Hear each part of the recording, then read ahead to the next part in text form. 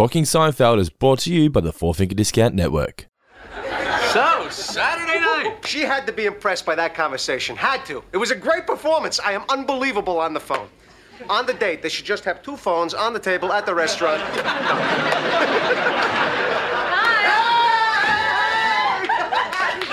Saturday night. I know. Sal, what did she say? She said you're getting together Saturday night.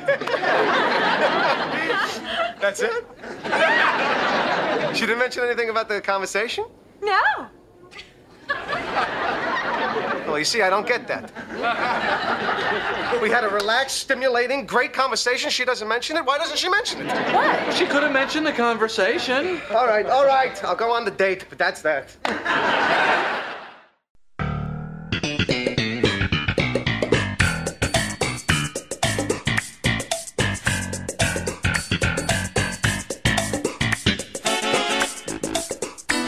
Welcome to Talking Seinfeld, the podcast where we discuss everything we know about the show about nothing. This week we are here to review the episode The Fix-Up. I am Dando. I am Guy. Dando, doing okay, mate? Doing very, very well. Thank you to everyone who has tuned into the show this week and followed us on Facebook, facebook.com/Talking Seinfeld, at Talking Seinfeld on Twitter, and at Talking Seinfeld on Instagram. Please make sure you do continue to follow us. And thank you to everyone who has rated and reviewed us on Apple Podcasts this week and chucked us 5 stars on Spotify. We do appreciate all of your support. All right, The Fix-Up, Mr. Davis. This was a really, really fun episode. This was sort of like, this is classic Seinfeld in the sense that it was very dialogue heavy, just long conversations, not a lot of different set pieces, just long conversations in like Jerry's apartment and on the phone, which were just felt so real. Felt like a conversation you could still have today. I just loved it, and I thought that Cynthia, what a character. Well, of course you're going to like Cynthia because she, of course, is played by, in the credits of this episode, she's Maggie Jacobson. She may be better known as Maggie Wheeler. And Maggie Wheeler, of course, played Janice on Friends, which is the subject of The One About Friends, another podcast from the Four pals at the Four Finger Discount Network. And my wife and I host that show, so if you do enjoy some Friends, make sure you check out that one, The One About Friends. But yes, Guy, as you were saying, this episode. Just a terrific performance by Ms. Wheeler. I don't know if do we ever see Cynthia again? Does she ever make another appearance? Yeah, I mean, she just lit up the room and left because she felt very much in sync with the Seinfeld style. Played well off. Certainly, but I think the bulk of her scenes were with Julia Louis-Dreyfus, and those two, they bounce off each other really well, or played off each other really very, very well. Well, it's the thing we don't see all that often is Elaine having a female friend to bounce off for long portions of time. So, like she said, she's had friends on the show, but they've usually been bitchy or whatnot, or her roommates annoying. Having her with a friend who's on the same wavelength and having a kind of like a Jerry Elaine kind of conversation, A bit, yeah. They sort of seem both equally neurotic, yes, I guess. And I think looking at it, Elaine sort of she feels like she's kind of got the upper hand in this. It's like, she likes her friend clearly, but also recognises that her friend has a few flaws, few faults or whatever. And it's an opportunity to feel a bit good about yourself. Like Jerry says at the very end of the episode when he's talking about Fix-Up, he goes, it's a good thing, but it's also a power trip for you. You're the one who's, sort of steering things in the direction that you think they should go in. Well, that's why Jerry did this. Jerry didn't really want to set up because he wanted George to find happiness. Even he says, he's like, this won't work out. He just wants to be able to have the goss. Wants to be the puppet master. Yeah. So, look, one thing I did notice about this episode, and look, I'm going to sound like I'm losing my marbles here or losing my memory or whatever, but Seinfeld's had canned laughter before, right? Or had sort of audience participation laughter. It felt really over the top this time. It felt like there was a lot of canned laughter or studio laughter or live in front of a studio audience laughter. It just... Maybe the show was gaining popularity, but, you notice it, I think I've got it like as my 5th or 6th point here. It's like very obtrusive applause, very obtrusive laughter.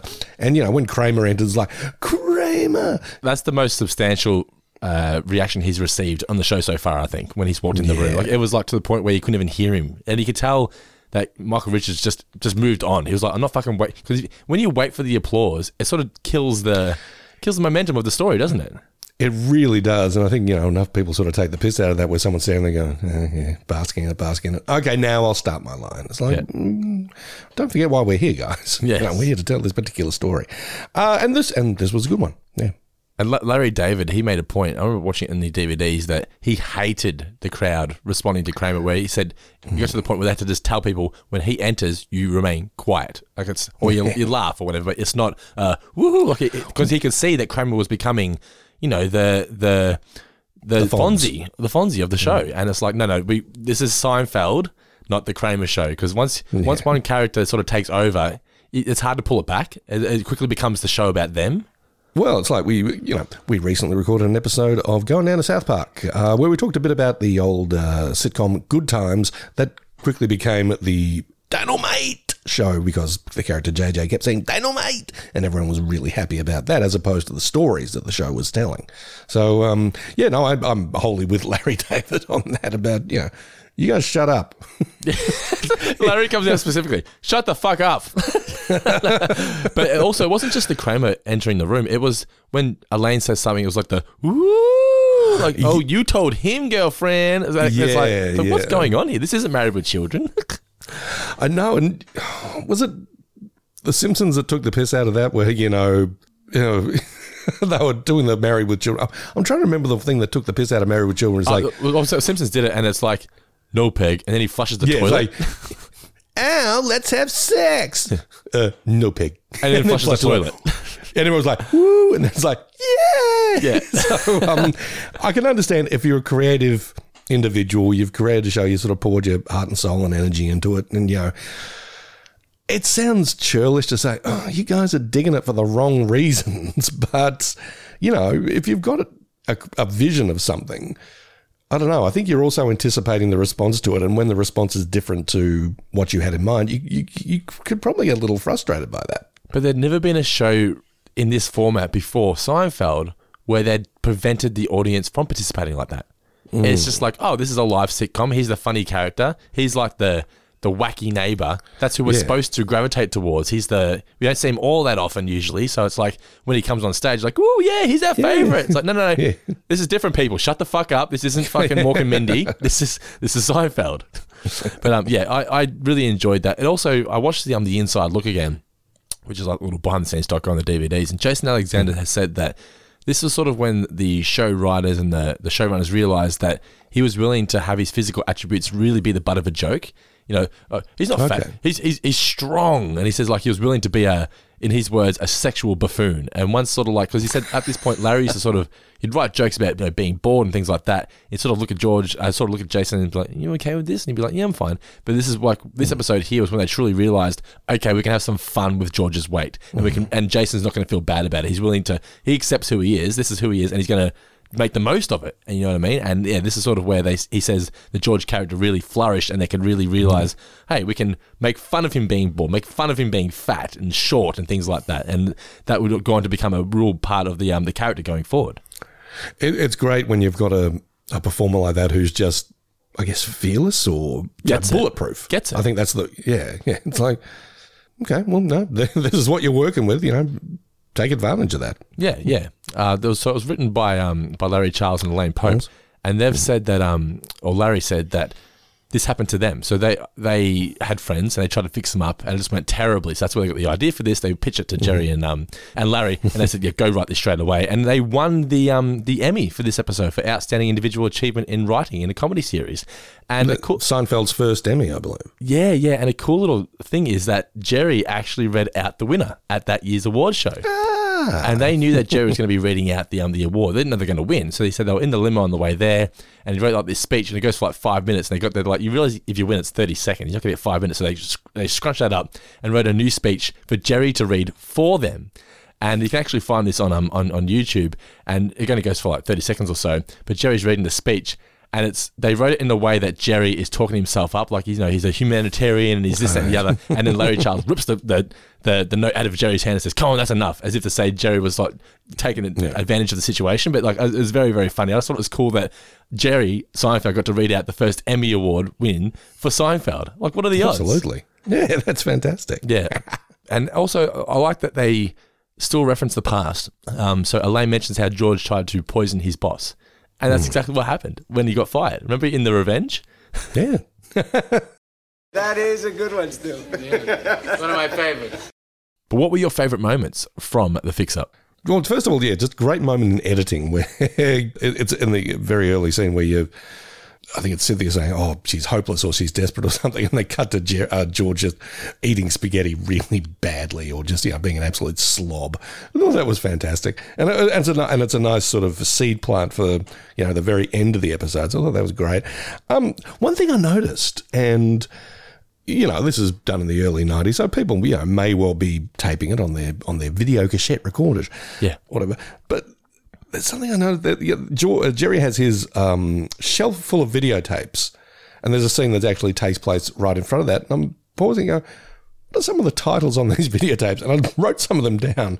They've got titles like Easy Love, Gunfights, Rug Burn, and one's just called The Title. So it's like I'm wondering who, if there was a production design manager who did that, or if it feels like something Larry David would do. Let's look up Seinfeld VHS tape titles, whether it's like one of those things that they change each episode. Because, like, for example, in Friends, they have the chalkboard or the whiteboard on the back of the Chandler and Joey's door or whatever it is. They used to write something different on every episode. Yeah. Let's see if that's a thing that goes on in Seinfeld. Does anyone know the meaning behind the titles? I'm looking at a Reddit thread here from last year on the VHS tapes. What were the ones that you had?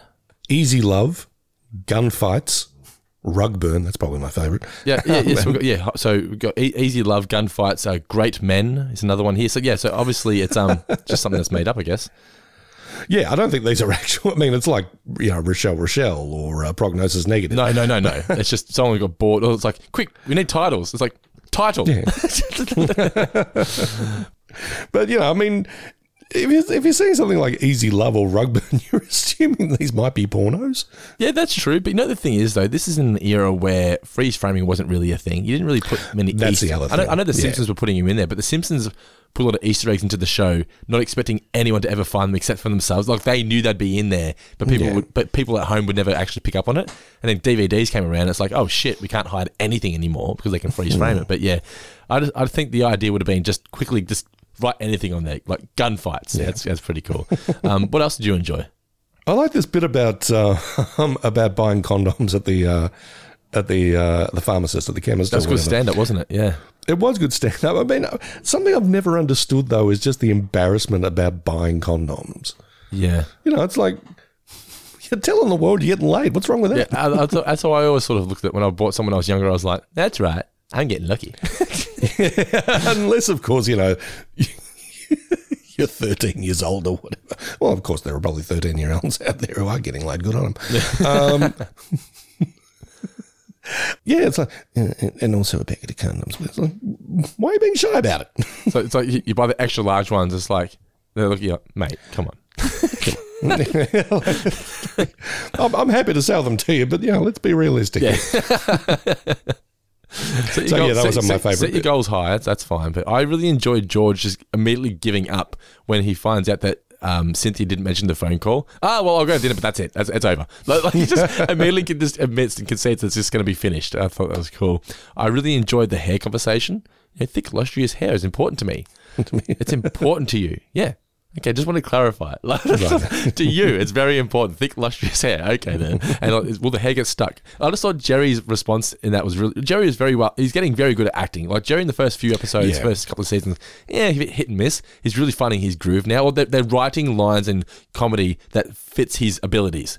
I think there's a few things in there. And one of those is, very bang on that, they know what... The writers know what he's capable of and tailoring the dialogue and the exchanges, all that, to suit him.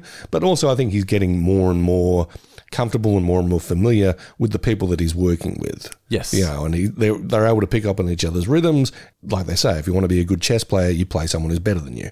Jason Alexander and Julie Louis-Dreyfus and Michael Richards, they've all done their time in sketch. I think Julie Louis-Dreyfus was on Saturday Night Live. Michael Richards was on a TV sketch show, a sketch comedy show.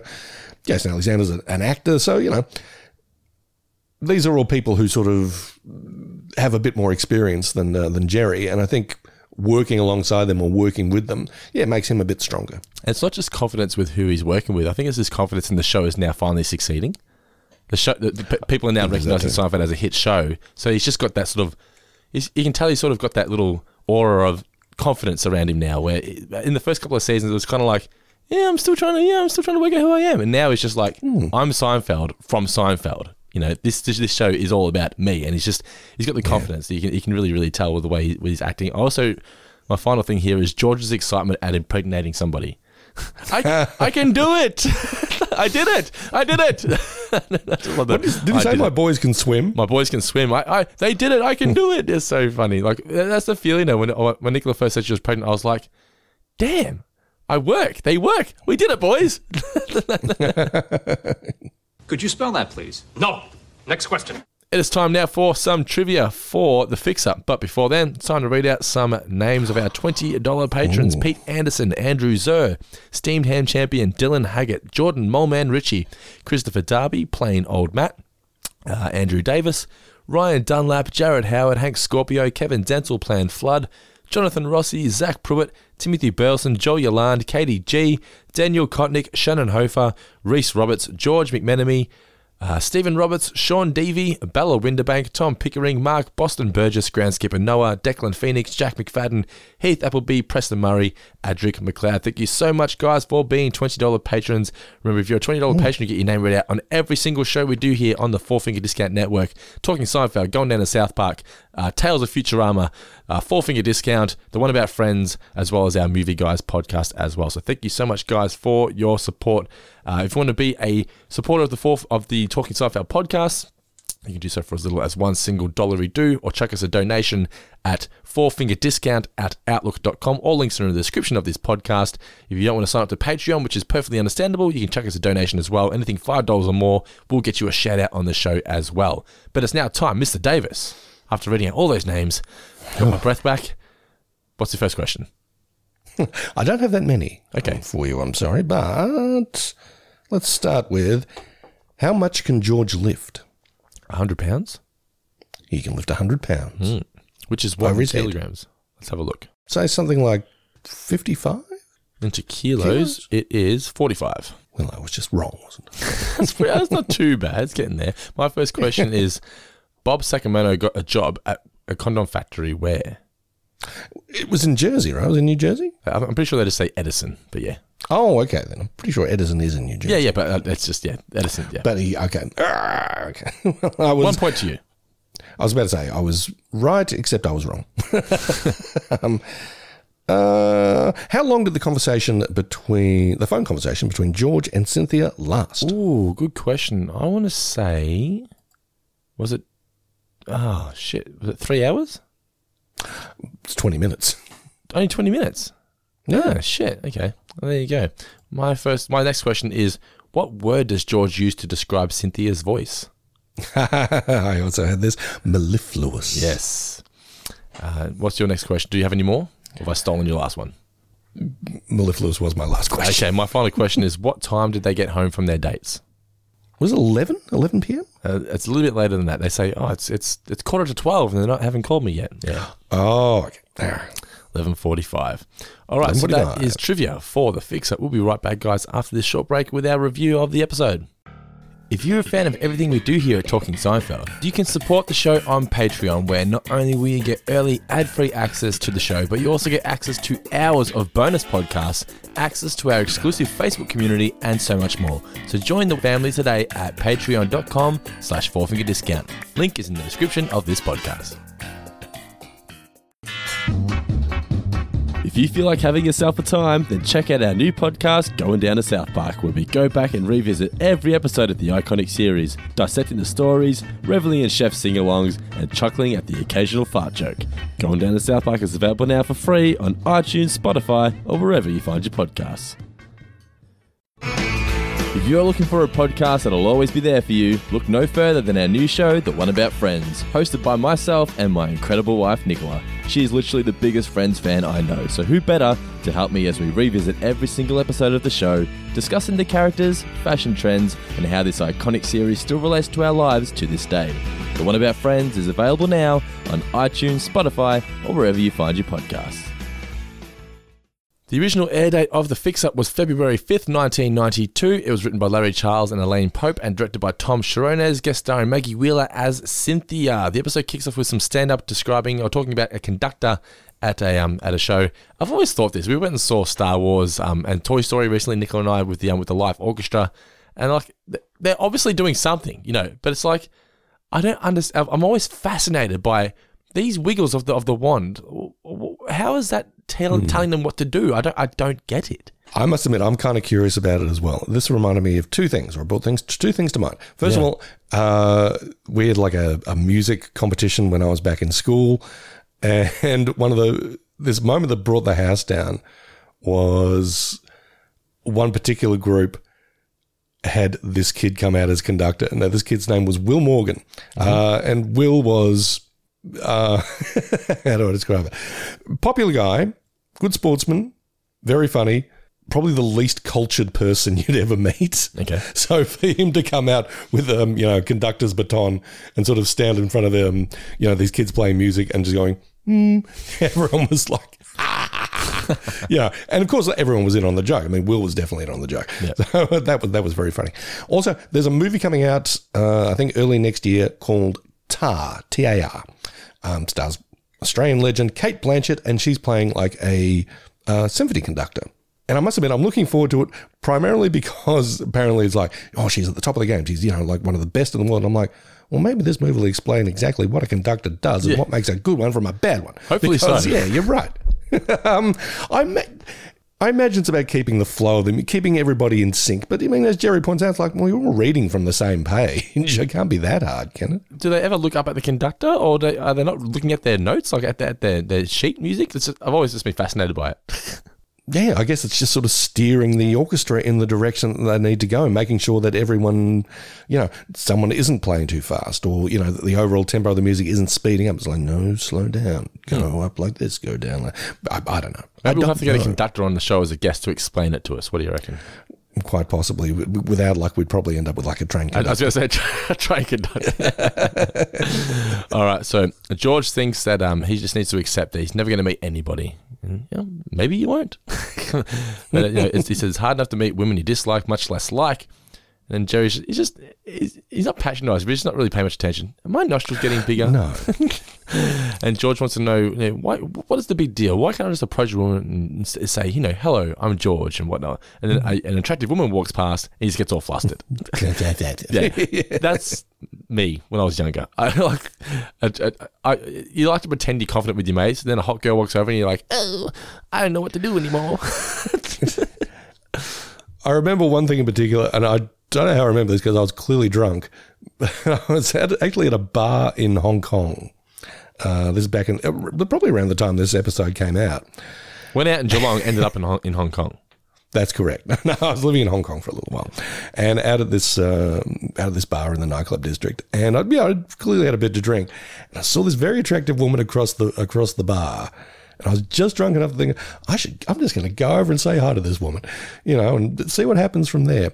And I think I made it to within like a few feet of it, and I saw that she was just so far out of my league that it would have just been a fool's errand. And I think I just stopped there and said, you know what, no.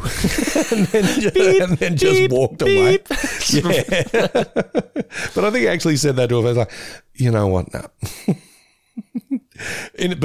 Clearly in a way, I was like, and she knew it too. It's like, I can't, not in this arena. I would love to see that in person. This hot chick and a guy approaching her and just stops like 2 feet short and just goes, nah, backs away. Like that would be hilarious to see, I think. But you also give him props. It's like, at least he's aware enough to know, don't fucking embarrass himself.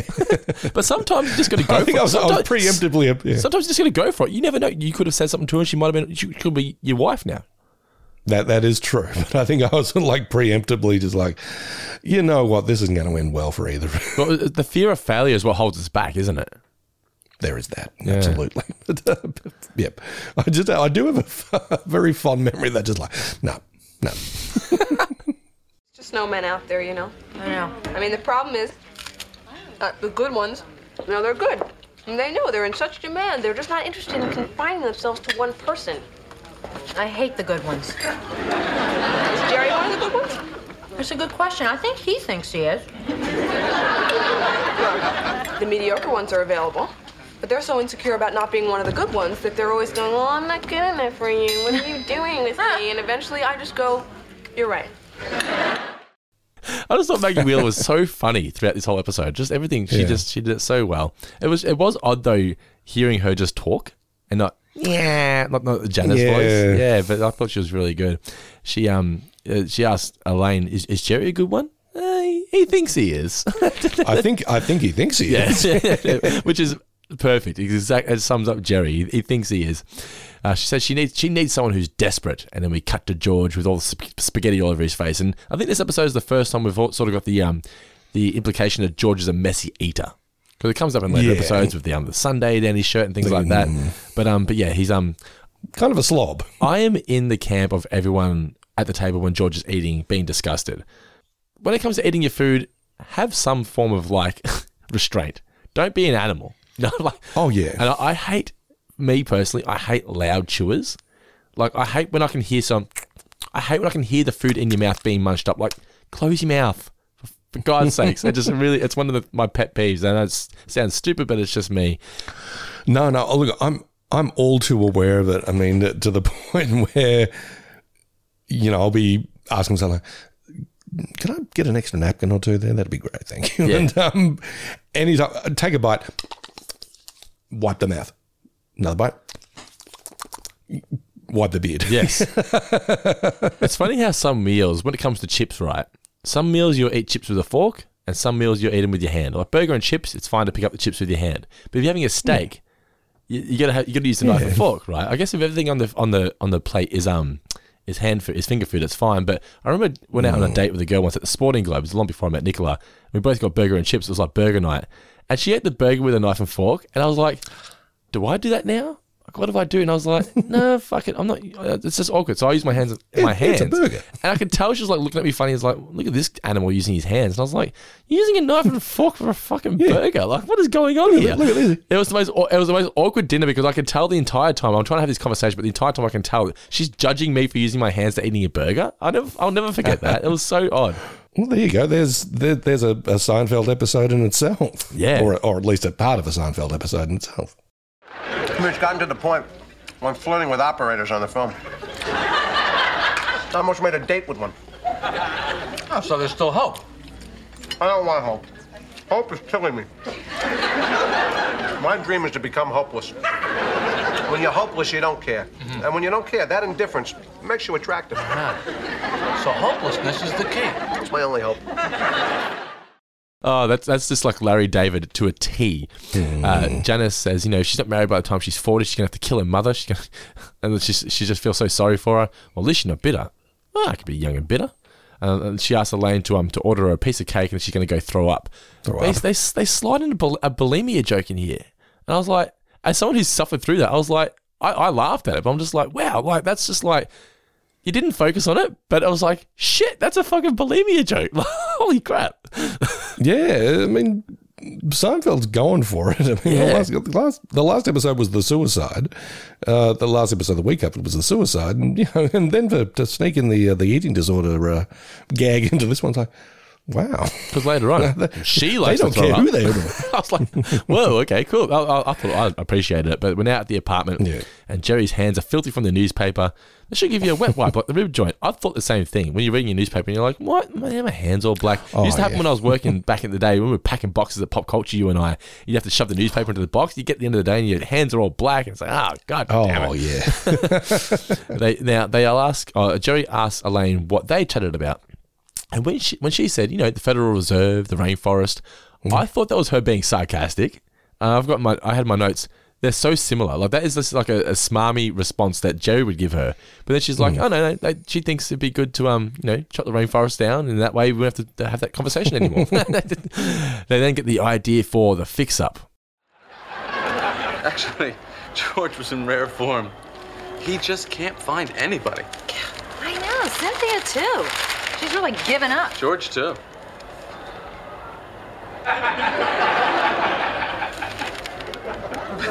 Yeah, right. I've never fixed anybody up. Ugh, me neither. And I am not about to start with George. Well, why wouldn't you start with George? You think she's too good for George? I didn't say too good. Did I say too good? Well, you implied it. I didn't say it. Because if you think she's too good for George, you are dead wrong. Dead wrong. Who is she? Who is he? He's George. She's Cynthia. So what? What, you don't think she's beautiful? I don't know, what's with the eyebrows? You know what your problem is? Your standards are too high. I went out with you.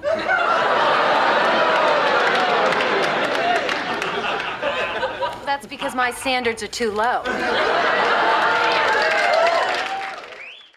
I like that Jerry was backing up George here, and Elaine's backing up Cynthia. It's like they've got their friends, but they've also got their own friends. And Jerry, all his faults aside, he will support George to the end of the earth. Like, he's backing him up. It's his best mate. What's wrong with George?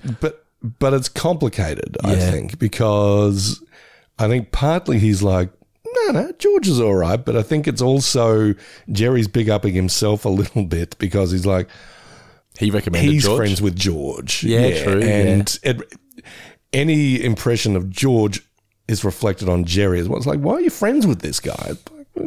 Yeah, it's sometimes a bit of an odd one to work out. So, because I wrote down here, does Jerry really think George is that good? And I don't know. It's an interesting one.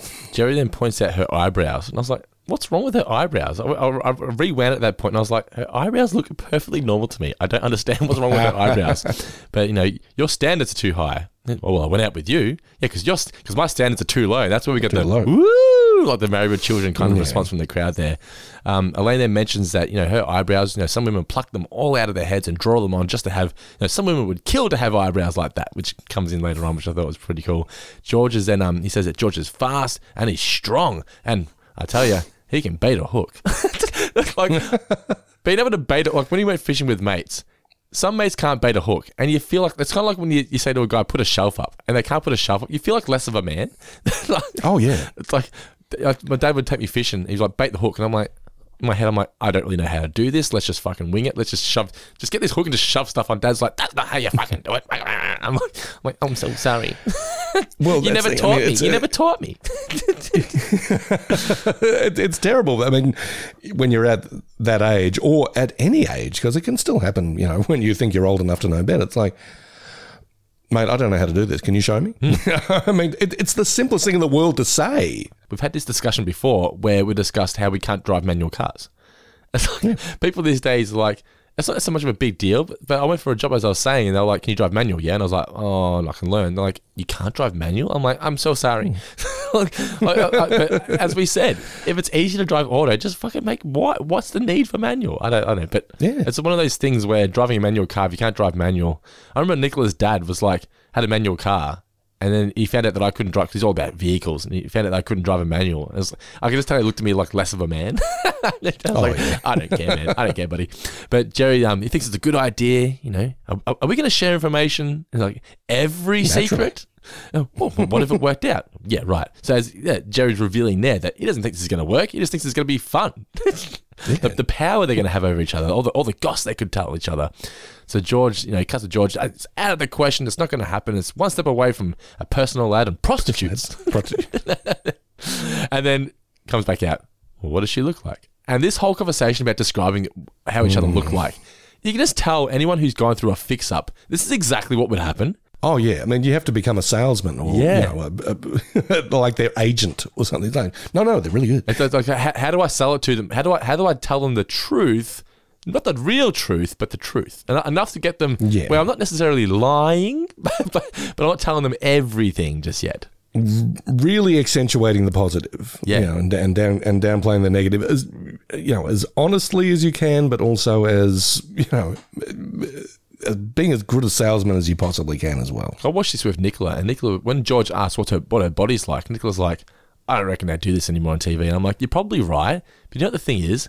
That's exactly what a guy would ask. Any guy that says he wouldn't ask is full of shit. Like, you would 100% ask that. I've never been part of a fix-up. I've never been set up on a date. No. But you can, like, this is the kind of question that people would ask. And Cynthia asked the same thing. What does he look like? Is he fat? Is he this? It's just we're humans. We're it's just part of it. It's part of who we are. We want to know. If I'm going on a date with somebody, I want to know what they look like. Do they have a good body? If they don't have a good body, that doesn't mean I'm not going to go on the date. I just like to know what I'm getting myself involved with. No, it's nice to know a little bit before you actually meet someone. You know what's funny though? Surely, I know this is the time before smartphones. Surely they got photos of each other. Like surely Jerry has a photo of George somewhere that he can give to Elaine that she can go show Cynthia. But anyway, it doesn't matter. But yeah, what's her body like? That's really very nice and good. And I can't tell the woman that's smarter than me. How could she be smarter than you? But it's incredible, how these people who initially were like, oh, I think I'm just going to be hopeless, or, are generally sort of pessimistic people are being very, very picky. Exactly. They've gone from their potential pain. They've gone from, I want someone who's hopeless and desperate to, well, he can't be fat and he can't be this and he's balding. What do you, it's like, you said you wanted this. Yeah. Bald or balding. Yeah, bald or balding. That was great. He's got a lot of character in his face. He's short, he's stocky. You mean he's fat? No, he's powerful. And I like how, like, what Jerry used to sell George to Elaine, she's now using to sell to Cynthia, and vice versa. With they kill for eyebrows like that. So like the things that Elaine used to sell Cynthia to Jerry, he's now using to sell to George. And then we get the argument that the flowing is the hair flowing, cascading hair. I like thick cascading hair. Does the hair get stuck in the hair? What is her cheeks like? Is it got a pinkish hue? A rosy glow? That's great. And Jerry's just response to all this is just like perfect. And then the women were killed to have her eyebrows. And I hope she's not too sweet because that can make you throw up. Well, she likes to throw up. He likes to throw up. Cynthia then asks if he's ever been married. I honestly think, sorry, just a quick thing.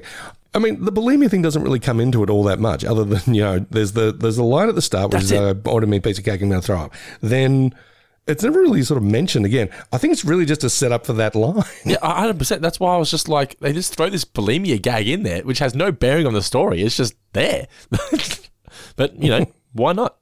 People go through it. It happens. We can look back, and you got to at least acknowledge it. You know what I mean? That's not. I don't think they don't treat it like it's a butt of a joke. No, it's just it's what she's doing. But yeah, Cynthia asks if she's married, and Elaine says he wants to spend a weekend with a woman, and Cynthia's just like, I'm not too sure about this guy. So George and Cynthia have had an incredible phone conversation. He threw away his notes halfway through. I love that George always writes notes for his phone conversations. Oh yeah. He thinks she could do voiceover commercials. Her voice is what, Mr. Davis? It is mellifluous. Yeah. And then he's like, this is how dates should go. 2 phones on a table, done. I'm perfect on a phone conversation. And that's the thing. When I used to be talking to girls over the phone, you're so much more confident, aren't you, when you're on the phone? Oh, yeah. You're like Superman. She doesn't even know I'm naked right now. No, not at all. But yeah, it's just, I thought it was really, really cool. Elaine walks in and she's really, really happy for him. It's gone so great. And what did she say about the conversation? Well, she didn't really mention it. She didn't mention it. And then George just gives up straight away. This is so perfect. Then we get Kramer entering with the hollering from the Big crowd. applause. Yes. And he just talks over the top of them. He enters the cheers. He says Bob Sacramento's got the gig at the condom factory in Edison, and he gave him a gross. What are you going to do with them all? Well. I love that he tells Elaine to take half a bag. What am I, a hooker? George, I'll take one. It's possible. Plus, in my time using condoms, I don't think I've ever used like a coloured one. I think I've just gone for the basic transparency. Yeah. Your sex life was as vanilla as could possibly be. Correct. I think I had. Well, I like to think that I brought the flavour. There you go. Yeah. I don't need to gussy it up with like, check it out, baby, it's the crimson condom. The vanilla frosting. But then we get some more stand-up about the problem with buying a condom, which we discussed earlier, which I just thought Jerry's really good at times with his physical comedy. Just the nod. Like, it's just, I thought this is one of his best stand-ups he's shown on the show so far. We then get Jerry and Elaine on the phone. It's almost like they've got their own little relationship happening on the side. It's like it's become a game to them now. Have you spoke to them yet? No, she hasn't called me yet either. It's 11:45. They both then call up, so they get off the phones. And no, full disclosure, I'll vault it. And we've all had moments where we've said that to somebody, and It's like they know and we know it's not going to be vaulted. It's going to come out. But I remember I said to like my mate said to me something about they're having a baby. He's like, don't tell Nicola. I'm like, all right. He knew I was going home to tell Nicola. You have to tell somebody. Yeah, I think when you've got a situation like that, yeah, you've got to take into account like, okay, well, yeah, if they're going to tell someone, but how many people are they going to tell? You know, how big is the circle going to be, or how wide is it going to reach? So you can just tell one person. That's fine. All right, look, I'm going to tell you, but I made a pact with Cynthia. We swore we were not going to tell you and Elaine. You can tell me. I'll vault it. It's in the vault? I'm locking the vault. What? Come on. We had sex. Oh, my God, you had sex? How did that happen? I don't know. I closed my eyes and made a move. At your apartment? Yeah. She didn't stay over? No, she left. But listen, you can't mention any of this to Elaine. Cynthia will kill me. We made a deal. Oh, my God. He was uncomfortable because it was our first time, so he felt he would perform better if we did it in the kitchen. He says the kitchen is always the most sociable room in the house, and he was serious. So? How was it? How good could it be? My head was on a hot plate. But George is annoyed now because he's left 3 messages and he feels used, cheap and violated because she hasn't called back. And Jerry's just not impressed at all because he's just like, hey, I vouched for you, this woman. Now she's making me look bad and she's not going to get away with this. And George's like, you know what? I made small talk with the waitress. You know, I'm a man of the people. I'll talk to the commoners. Yeah, I'll talk to the commoners. And then Jerry's like, I'm going to call her. And George's like, no, don't do it. I thought Michael Richards done a great job here of just being the guy in between. He's like, he was being such a good friend, such a mensch this time around. It's like, there's plenty of women out there for all of us. Jerry, I'm going to kill you.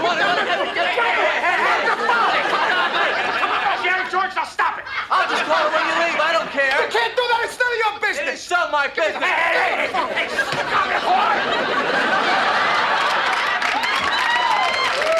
I don't want to hear another word out of either one of you. Well, tell him to get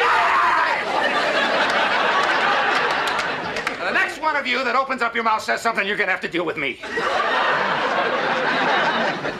You know, I bet I know what this is about. It's about a woman, isn't it? Yeah, but... Yeah, you see, this is exactly what they want to do to you. They play one against the other. You can't let them manipulate you like that. But Craig... No. I want you guys to shake hands. Come on, there are plenty of women out there for all of us. Let's go. Yes. You see? Isn't that better than fighting? Animosity? I mean, you want to fight with somebody, you fight with me. Oh, by the way, George, you know those condoms I gave you? They're defective. Don't use them. And then the roles reverse. So, like, then Jerry becomes the man in between because he says to George, well, I didn't think you were going to have to use them. George gets irate. Jerry becomes the man in the middle. And Cynthia says to Elaine that she's missed her period. And Elaine realizes, oh, shit, I know why. Yeah. Jerry then... We get Jerry trying to twist the lid off of a soda. And he can't do it, like, for the life of him. Like, it felt like a big focus on something so small, but I guess that's what Seinfeld's all about. Oh, yeah. Yeah. That's another thing, too, about like when Nicola says, I can't unscrew this lid. When she hands that to me, the pressure immediately goes onto me. I'm like, if I can't open this jar now, might as well just get divorced. Like, when they say, can you open it for me? It's like, oh, shit, if I can't open it now, what do I do? And sometimes, yeah, you've just got one that's just stuck or it's just on a little bit too far and no one's getting that off without, sort of having to Google tight lid on salsa, and, put it under a hot tap or something like that. It'll expand you a little bit. But, if you can't just grab it and go, you're feeling like less of a man. Elaine arrives and says, what's the problem with your flaky friend? I know her type. And Elaine's like, Elaine pushes him and they're getting all angry at each other. He calls her bitter and twisted. Oh, bitter might be a judgment, but I tell you, she's twisted. Twisted. And then he's like, I'm calling you a liar if you are one. And then she points in his finger. You get that finger out of my face. Kramer comes in, breaks them all up again. Don't the two of you see that you're in love with each other? And then, like, this is pretty much like, if this was any other sitcom, that would be the story, wouldn't it be? Will they or won't they? They'd be Ross and Rachel, And they clearly are perfect for each other, but the show wouldn't succeed if they were together. No, absolutely not. So, I mean, and I think you've got, some fans of the show like doing a bit of shipping, like, oh, with Jerry Lane, wouldn't it be great if they were together? And they can enjoy that fantasy. But yeah, I think the show is way too smart to, put them together. I knew those condoms were defective. How did you know they were defective? Because she missed her period! She missed her period? Oh, my God. I can't believe it. I'm a father! I did it! My boys can swim! I can do it! I can do it! Now, we're on the date here with, but before George and Jerry arrive, Cynthia is explaining how George, he stepped up to the plate. I was like, what a dude. Oh, yeah. He was absolutely. like, you got my full support. Like, I'm just like, okay, it's going to work out for these guys. But here's the thing. I mean, he was saying, I'll support you whatever you choose. So it's like, if she wants to have the baby, if she doesn't want to have the baby, like, no, I mean, George is being very progressive, very sensitive. Good on him. And it's before he knew that she wasn't pregnant, of course. So that's where the brownie points come from. And Jerry and George arrive, and Jerry pretends to have a limp. Like, I've got pregnant. That's just me. It's something stupid, like for no reason other than just try and be funny. But they got the best seat in the house, and she says right next to the kitchen. I was like, hey, nice throwback, nice callback there. Now, what I like about that line is that at first she was saying how much she hated having sex in the kitchen. She felt uncomfortable, blah, blah, blah. It wasn't nice. She left, she went home. Now that George has made a good impression, it's like, oh yeah, we can fuck in the kitchen whenever you want to now, buddy. Like it changes the whole outlook on having sex in the kitchen because now George has sort of stepped up to the plate. The hot plate. The hot. Well said, mate. And George then immediately eats like a pig. It kind of came across a bit much because to me personally, I can't see George the way he is and focusing on the little details being such a pig. I can understand that the sundae dripping onto his shirt and things like that, but the whole eating like the Simpsons kind of do, I was like, it felt a bit out of character. No, it really should have just been like he, took a big bite of something and just had it, a big smear on the side of his face. Yeah. Which has happened to me on more than one occasion. And, the lovely Louise will look across me and go, yeah, do the face thing on the finger on the face. I'm like, oh man, I'm a slob. I don't deserve this woman. She's like, you're right. She leaves. But yeah, so but that aside, I thought this. Yeah, I just thought Maggie Wheeler was fantastic in this, and then we get some stand up at the end about the power trip from having the fix up, and God was the first person that set up Adam and Eve, and we go from there. So another solid episode of Seinfeld. It's not by any means a classic one, but it's one of those things where you watch it and you just feel like you're watching real people just having a normal conversation. But that's what's funny about it. It's not necessarily like gag heavy. It's just what people say in real life, and that's what makes it funny. Yeah, and I think it deserved that Emmy based on that. Yeah. It's a very written episode, if you know what I mean. It's like, they put a lot of effort into the writing of it. So, it deserved its prize. And, look, it's not up there with the best of the best, absolutely, but it's a perfectly fun episode. I had a good half hour watching The Fix Up. Yes. All right, guys. Well, that is our review of The Fix Up. I hope you enjoyed it. The next episode, there's a 2-part episode coming up, Mr. Davis, The Boyfriend, part 1 and part 2. Are we going to do an episode on part 1 and an episode on part 2? Or are we going to do it as a double whammy? Because it might it will throw everything off if we can join them into one episode. So what do you want to do? The Boyfriend part 1 and part 2? I think that they believe they aired at the same time, so they aired back to back. Okay. So do you want to just do the Boyfriend as an episode?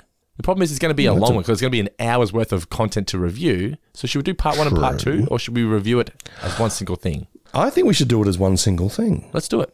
All right. So the next episode of Seinfeld will be The Boyfriend part 1 and part 2 together. Wow. So look out for that. Also, what I'd like to do here on Talking Seinfeld is each week we're going to chuck out a potential episode idea, and we need you guys to send in your storylines for that episode for each character. So the episode this week is going to be what, Mr. Davis? I think we're going with the finger point. Yeah, or the point. Just the point, yeah. because, Elaine makes a big show of putting a finger in Jerry's face, and he's not big on the point. He's not big big on someone pointing a finger in his face. We feel like it's something that could be spun off into a whole episode. It's an inciting incident that could become a rollicking half hour of comedy. So talkingseinfeld@gmail.com. Send in your ideas for the point.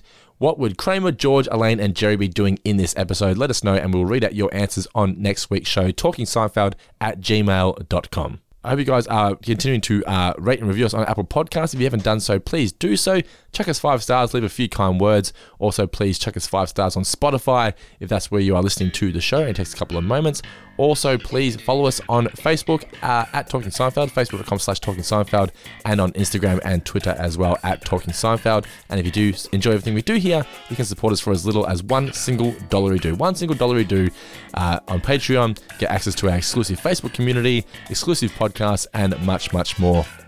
Or you can chuck us a donation on PayPal to 4fingerdiscount@outlook.com. Links are all in the description of this podcast. Now, Mr. Davis, before we let these people go, I believe you usually have some final words for them. So what will they be for this week? Just one. Mellifluous.